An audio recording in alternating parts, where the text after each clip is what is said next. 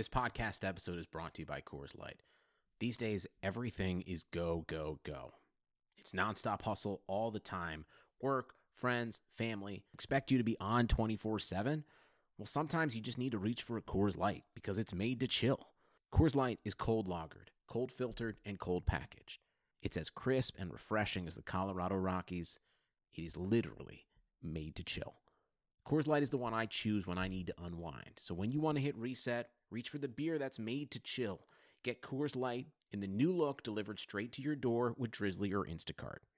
Celebrate responsibly. Coors Brewing Company, Golden, Colorado. Blue Wire. Tagovailoa fires to the end zone. Touchdown! Alabama wins! Elliott dodged the eye of this national championship win. A deep throw by Lawrence. A lot of contact. Justin Ross broke free from it. He's down in the end zone. Touchdown, Clemson.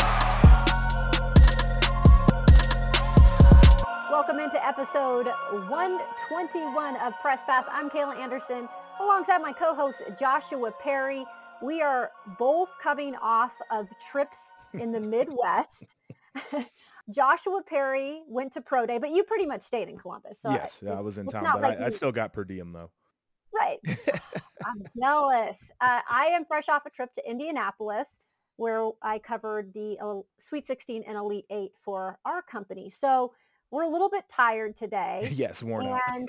Right. And the good thing is, though, is we have so much information to share with you guys. So it's going to be a fresh podcast. We haven't talked to you guys in about a week and a half. So hopefully you're still anxious to tune in because we've got some good stuff to get to. And I want to start with Pro Day. That is where Joshua Perry was just a couple days ago for Ohio State. And I'm going to just throw it over to you because I know this was something you've been waiting to do for a while since the pandemic has kind of shut down things. And did it seem somewhat normal? So that's actually a great point that you bring up. We've talked, both of us have lamented on this show about not being able to do our jobs in the capacity that we did it pre-pandemic. You know, you can get to some locations, but the venue doesn't feel the same and there are obvious restrictions and different things. And I would say for the most part, this felt like a pretty typical pro day at Ohio State. There were about 75 representatives from the NFL in attendance total. That includes 12 GMs and 4 head coaches, which was really awesome to see. And there were, 15 or 16 guys working out. So it was a pretty lively day and just really cool. And for me personally, this was my first time being on the field in a reporter role. And so it was a little bit of a nervous experience at first. And I was in a very comfortable setting, obviously, back at my old school, but it's just something I had never done.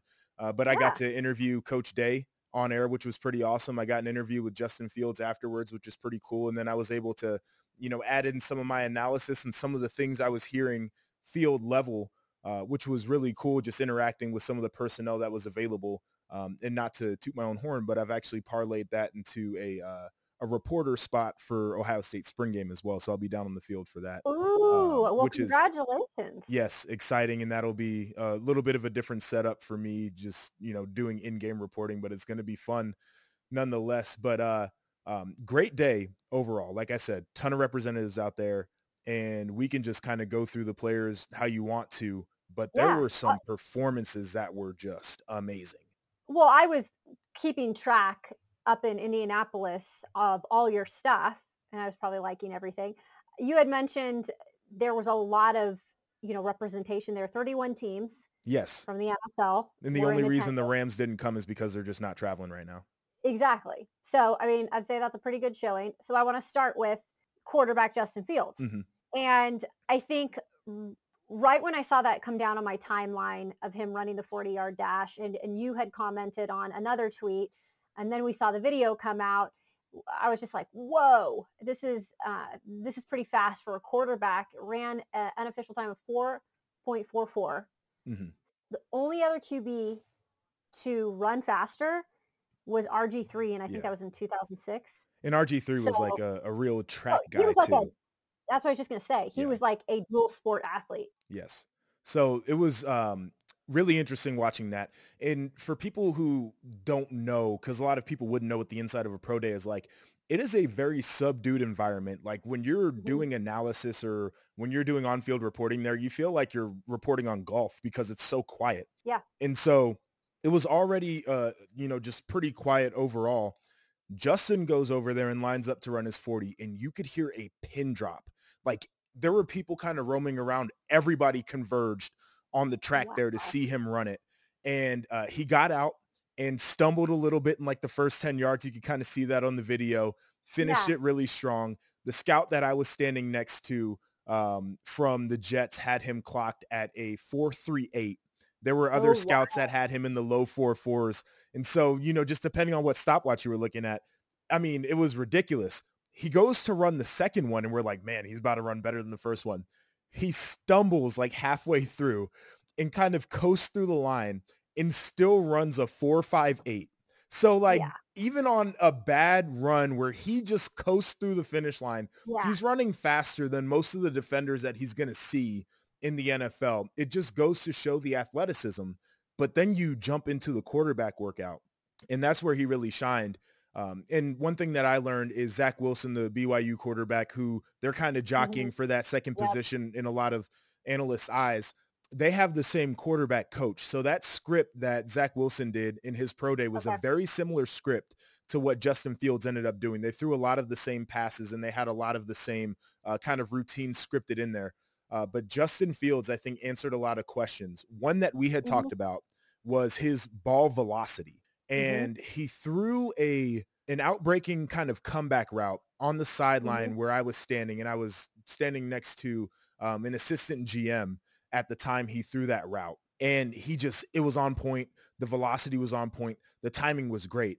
And the thing that you heard from him was that's an NFL throw. That's what the assistant GM said. He's like, that's what we needed to see. It answered a lot of the questions because the timing was perfect. The velocity on the ball was great. And that's the window that he's going to have to throw into in the NFL. We saw him moving around. They kind of simulated some pressures. Obviously, he's going against air with the coverage, but he was pretty on point the whole day. And to be completely honest, there were only a couple of balls that ended up on the ground because he threw a bad pass. There were some drops from the receivers, but overall, it was just a magnificent day. I think it did a lot in the eyes of the representatives there from the NFL.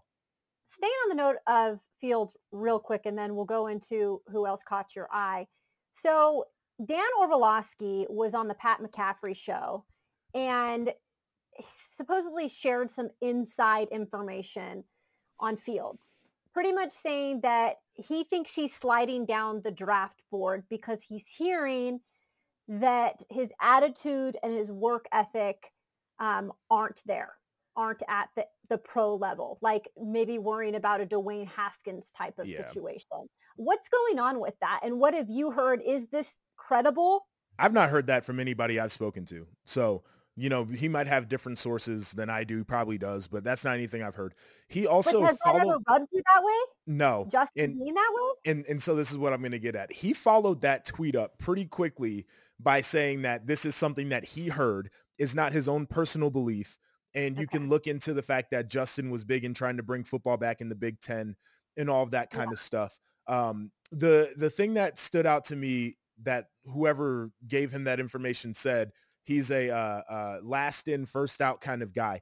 I don't think you can be an all Big Ten caliber, potential first round pick at quarterback doing that because the game is mental. If he would have said he doesn't practice hard or he doesn't go hard in the weight room, that would have been one thing. But to say that he didn't spend the time is a really interesting criticism.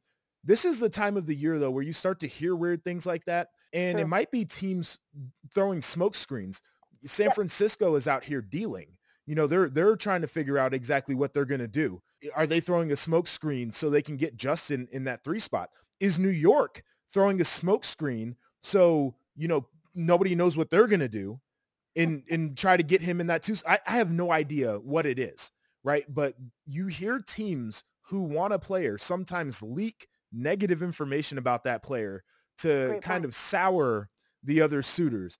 I don't know if it's one of those situations, but nobody who I know personally that has familiarity with Justin, his work habits, have ever said anything like that.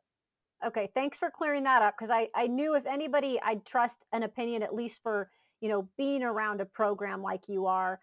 You have so much inside information there. You've kind of seen these players on a different level. I had never heard something like that, but again, I think you make a great point. It's that time of the year, and you start to hear kind of things come out, stories come out, and some of the times they're probably not true. So we'll see what happens with that. I don't think it's going to affect his draft status, especially after that pro day. Who else stood out to you, Joshua? Is there anybody who's a sleeper, like a Terry McLaurin type of player? Yeah, I'll give you my sleeper, and then I'll talk about a few other players who I thought had really good workouts. So the sleeper in this group from Ohio State for me, 100% is Pete Werner. He's a guy, and I've talked about this. I talked about it on air during the broadcast. I tweeted about it a little bit, but to me, he is the most NFL ready prospect that Ohio State has this year. The things that I watched him do on tape during his Ohio State career, he was stout against the run. He's a player who played multiple positions at Ohio State. He was the linebacker when asked to go out in man-to-man coverage. He was the one who did it. And you never heard his name, which means that he wasn't making a tackle downfield. It means that he wasn't getting penalties. It means that he wasn't getting dusted. And so when you have a linebacker out in coverage, it's a good thing to not hear their name. And you didn't hear a lot about him. But he was asked to do a lot of different things, and he did his job to the best of his ability. Tested well, ran about a 4.6 in the 40, which is a great time for him. His linebacker drills looked really good. So he's the sleeper. Other guys who I thought had great workouts, Justin Hilliard, a guy that was at Ohio State when I was playing at Ohio State. He was there for a long time, had a really good workout. It's crazy. But he showed NFL teams, I think, his athletic ability. The question for him is going to be the injuries that kept him at Ohio State so long and how he's healed up from those.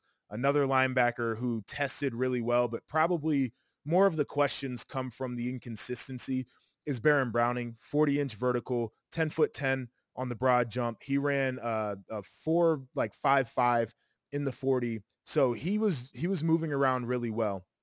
Other players who had great workouts, Wyatt Davis, who's an offensive lineman, he was really working out by himself because Josh Myers couldn't go. Did a really good job. I think teams are interested in him in the second or third round, and I think they'd be getting great value because he's another guy who I think day one could come into the league and be a difference maker. And then finally, Jonathan Cooper actually was really impressive in D-line drills, but he worked out with the linebackers as well. And I think he showed that he has some range and versatility in the league. And I tweeted this. I'm like, John Cooper held his own. And he comes up to me after pro day and he's like, JP, I held my own. That's all you could say. And I'm like, Coop, you're not a linebacker, but he didn't look out of place in the drills. He looked like he could do athletically some of the things that he could be asked to do if they wanted him to drop into zone coverage or whatever the case is. So for a guy who has never played that position, I thought it was pretty impressive watching him move around.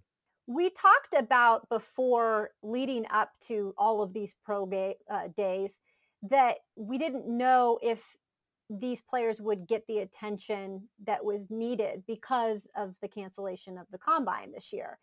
And now these pro days, specifically the big time program, yes, I should say, are kind of elevated to a whole nother level. So we're kind of even getting a more inside look at these bigger programs because it's on the NFL Network and you've got certain networks coming in and covering it. So we're able to see like specific things, I think to an elevated level in a way, a little bit more of a intimate atmosphere.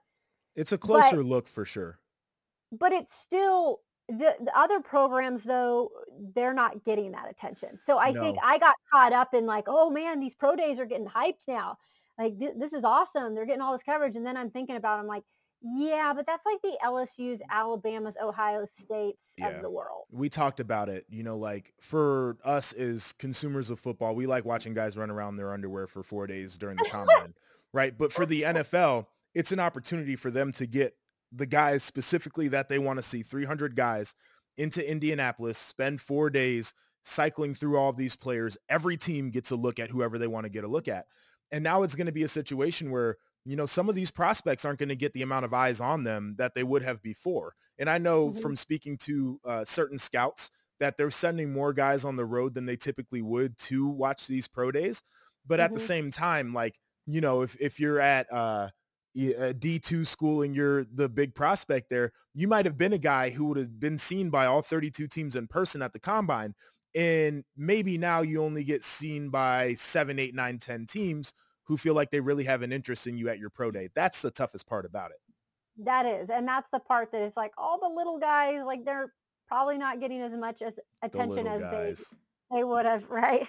I just always think back at my time covering Montana. Yeah. Right. And there were some really good players there, but you look at those pro days and then I compare it to when I was at Ohio State covering pro day, right? Just like night and day.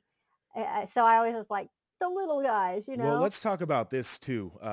I'm privileged to have been able to be in the facility. We had ESPN there, NFL Network was there, and then Big Ten Network. Like, thank you, Jerry Emig, for letting us come in and let me spend some time there. Our local news affiliates in Columbus do a really good job of covering the Buckeyes. The beat reporters in Central Ohio and beyond, in the state of Ohio, are really in tune with Ohio State, love covering the Buckeyes. And this was a situation where they had to get their content over Zoom. Like the guys were done working out and they got to ask some questions about it in a Zoom conference. They didn't get to be in the building like they typically would. Like, you know, I'm picturing my guy, Sean Dunnigan, running around there with his camera, during pro day, and I didn't get to see his face this year. So it's definitely a different experience. Yeah, I hope that's different next year. We need to start being able to have some interaction. At this point, I'm just like, we got to do our part though. Right. No, we do. But I just don't want it to turn into a thing where this is going to become the norm. Well, this is what I fear though, is some of these coaches are worried about this. Yep. Some of these coaches are very private people. And so they might run with this not letting access and not having a lot of people around thing. So that'll be interesting to see if some of these people just say, screw it, I liked it better when nobody was in here. I know. That's what I worry about. Real quick before we move on to our next topic, LSU did have its pro day this week too. Some impressive performances, and I don't think we're surprised to hear Lamar Chase impress. He ran like a 4.38. Terrence Marshall, also a guy that was more so their leading receiver, not this past year, but the year before. He had a really good pro day as well. Somebody to look out for in terms of draft stock possibly climbing. And then Kyle Pitts, he was one of my favorites to watch this season. Why did I say LSU? Kyle Pitts those were LSU guys. Kyle Pitts is a Florida guy. Yes.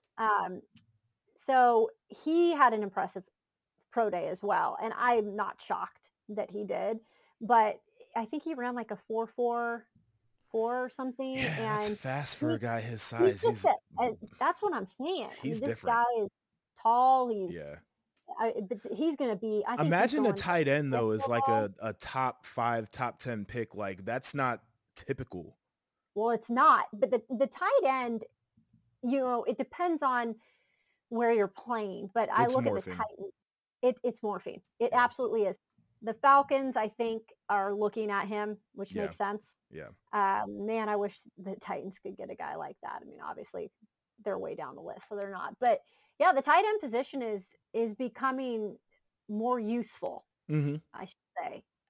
The offenses are using it more and more. The athletes keep getting better and better, though. Like I said that as I was watching. Like we were joking around.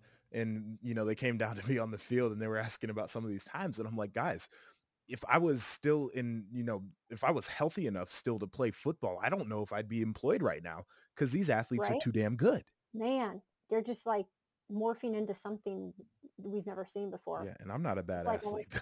So. No, not at all. I mean, they're too I'm good. not even going to call myself a bad athlete. Well, maybe. I'm not really. I think as I grew older, I got more athletic. You grow into it. I always thought I was really athletic. Okay. It's a mindset. So, right? It is. As long as you have it up there. The economy is made up of real people doing real stuff, and it affects everything. Which you obviously know since you're a real person doing real stuff. Marketplace is here to help you get smart about everything beyond the what of the day's business and economic news. We dig into the how and the why with the real people driving our economy. From big tech and interest rates to small businesses and what's happening at the Fed. Marketplace breaks it all down so you don't have to. Listen to Marketplace wherever you get your podcasts.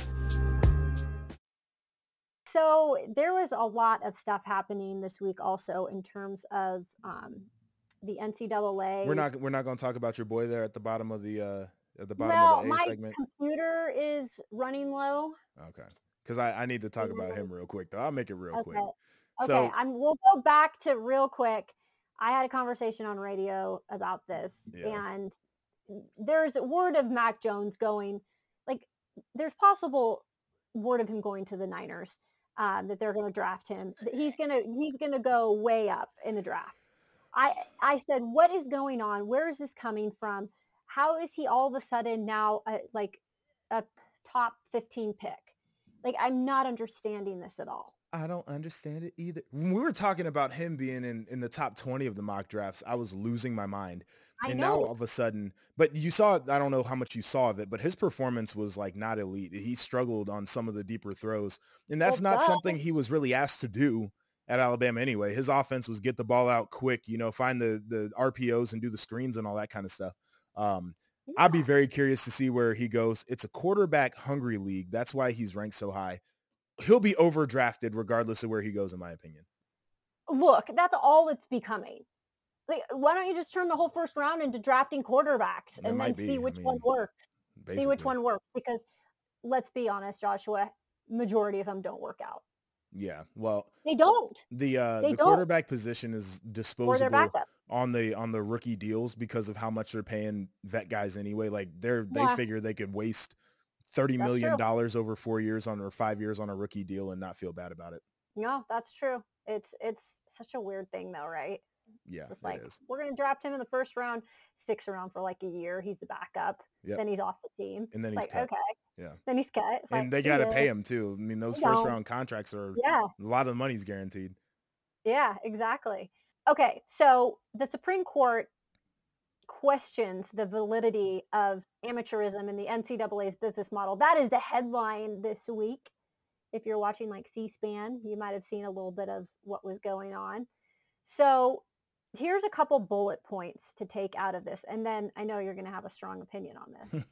But so it is looking good for Division I student athletes when it comes to, a victory in their Supreme Court battle against the NCAA over whether the organization may impose restraints or compensation related to education. And then the other thing is the justices appeared definitely skeptical of the NCAA's claim that payments to students for things such as musical instruments, internships will sour fans who are drawn to the amateur quality of competition. Oh, God. Okay, so I'm glad these people are at least wise enough to be able to see through that crock of crap that the NCAA, fans like college football because these guys are exploited free labor. Like, that's basically what the NCAA is trying to say. And I can tell you right now, that's not the reason why people like college athletics. They like college athletics because they like sports. Like, and specifically because they have a draw to these teams because they went to the school or they grew up watching the school or whatever the case is. So yeah, I'm glad that these Supreme Court justices, although I don't agree with some of them, I agree with a lot of what went on today. And then here's the reality too for the NCAA is they have shot themselves in the foot so many times recently. They can't get out of their own way. And I think that people now are starting to realize how bureaucratic of a organization they are and how incompetent they are as an organization. And so it's about time that they loosen up. And then I'll end with this finally. We saw with the NCAA men's and women's tournaments exactly what the NCAA is made of with how they treated the ladies out there until the Gen Z athletes, which I love because they say anything they want on social media, started exposing them on Twitter and Instagram and TikTok. And then they felt like they had to do the right thing. The NCAA is the enemy of the athlete at this point because they are so bottom line driven that they forget the reason that their bottom line exists. It's a shame. Well, and I also just read an article and somebody tried to tell me that this was something the NCAA has always done. And if that's the case, then shame on you even more, because it's horrific that this is even protocol. But well, let's run with that, right? If that's the way that they've always done it, then we can make a declaration right now that the NCAA is either a sexist organization or they have roots in sexism and misogyny, if that's how they feel like they need to treat their female athletes at the tournament. Well, and this is another thing that happened on the men's side of the tournament. And I had never heard of this before. Maybe you have, but Oregon State, surprise in the Pac-12, won the Pac-12, surprise in the tournament, made it all the way to the Elite Eight. Great story.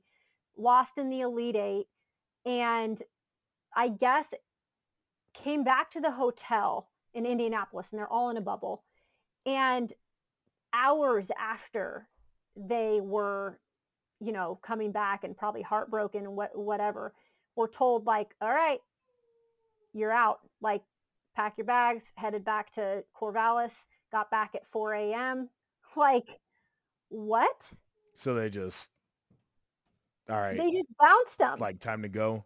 Well, the NCAA, like I said, bottom line driven. If the hotel's telling them, like, look, we sold these rooms to another party, but it's I'm a like, bubble. If they didn't, because it's a bubble. bubble. I understand, right? It's like, no way. It's just, to me, okay, the NCAA at some point has got to bounce Mark Emmert. Well, right? Mark Emmert.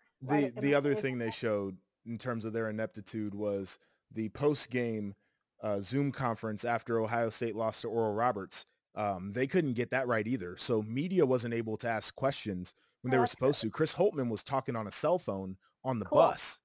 That's awesome. Yeah, so that's really professional. It's great, isn't it? Like, they're like, change it's got to be coming soon. Yeah. That's all I got to say. I'll do it. Before, I'm telling you, man, you need to run for some of these, like, higher up positions. And I'm here for it. Take over. I'm still waiting to hear the Pac-12 commissioner news. So yeah, I'm waiting for my phone to ring at any moment. That's what I'm saying. Man, I'll hire me on as like a vice president of some Oh yeah, absolutely. Yeah. real quick before we finish off this podcast, or else my computer's going to die. Yeah, it's just that kind of a day. I told you guys, I drove back in the car from Indy for 4.5 hours. You don't need to explain yourself to these people. I'm completely out of it, and I'm hungry. I got them waiting too. Right? Dang, we're hungry. Vanderbilt, I'm really proud of Vanderbilt. This last week, they dished out $300 million for facilities. It's long overdue. Long overdue.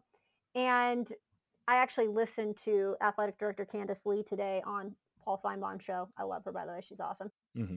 She said that right now the initial work and focus is kind of the infrastructure that Vanderbilt athletes, are looking to have improved. So starting with football and basketball. So those facilities, the locker rooms, the practice facilities, that's where they're going to start. So I believe if you start somewhere, that's a good plan, because before it was just not even happening. Right. So I'll say this. I took an unofficial visit to Vanderbilt in 2010. And I was coming from Duke at that point. So Duke was the first stop, went to Vanderbilt. Wow. And Duke's facilities are actually like pretty nice. They're pretty up to date. Yeah. Mm-hmm. They did a good job. It's not anything that you would see out of Clemson or in Alabama or whatever the case is, but it was definitely a modern facility. It looked like they put some time and effort and money into it. Yeah. Got to Vanderbilt, and I swear to God, it was a time warp. I was like, are we in 1991 or what? And it wasn't the wildest part though. Like, the facilities looked bad, but it was like everything felt old school because of the color scheme. And then so it just, nothing ever really stood out. Like, I feel like when you're an institution like that, especially where you have some academic overlays, to have bad facilities is just like, how are you going to attract elite talent? Like, Vanderbilt, you're in Nashville. It's a big city. Like, obviously a great degree. Like, they should be able to get some guys. But when your facilities are terrible and it's a smart people school, like Northwestern put the money into the facilities. Like I said, Duke has nice facilities. Stanford, beautiful. Like, those teams have figured it out. Notre Dame, they do the right thing. It's not that they can't do it. They just haven't. And now they're going to. Yeah, this is great news. And I know new head football coach Clark Lea was pretty much, I would guess he would not have come here if this was not in the works. It's I think he was pretty much, typically what the right? coaches are like, okay, you Yeah. need to make me a promise whether or not you have the deal done yet that we're going to be, a year, 2 or 3 away from this happening. Exactly. So he's here, I think, because at least they saw this coming. Yeah. And so that's good news for Vanderbilt athletics. Happy to see that is headed in that direction. Well, that'll do it for this episode of Press Pass, because Joshua and I are hungry. Yes. We're just being honest with you. That's just how it goes. You ain't got to lie, Craig. Right? Oh, by the way, do not call him Josh. I just read his post the other day on Facebook. Somebody must have called you Josh. It's a reminder. It's a simple reminder. Right? People are forgetful, and I understand. But I'm gonna remind your ass. But I never did that again. So just so if you're tweeting at him, where can they tweet at you and follow you? At RIP_JEP. The J stands for Joshua. You can find me on Twitter and Instagram at that handle. Would love to interact. Hopped on the timeline a little bit these last couple weeks, not as much as usual, but spring has sprung, so I think I'm gonna get back at it. You better. You got some good stuff to share. You can follow me at Kayla Anderson TV, Instagram and Twitter. I'm sure if you like basketball the past week, you just loved my timeline. Yeah. I felt like I was a national reporter. I should have been down there on the broadcast, or CBS or TBS or TNT, Send in the reel. Right? Send it in. Hey, we appreciate it, guys. It's good to be back, and we'll be back on our normal days next week. Take care. Stay safe out there.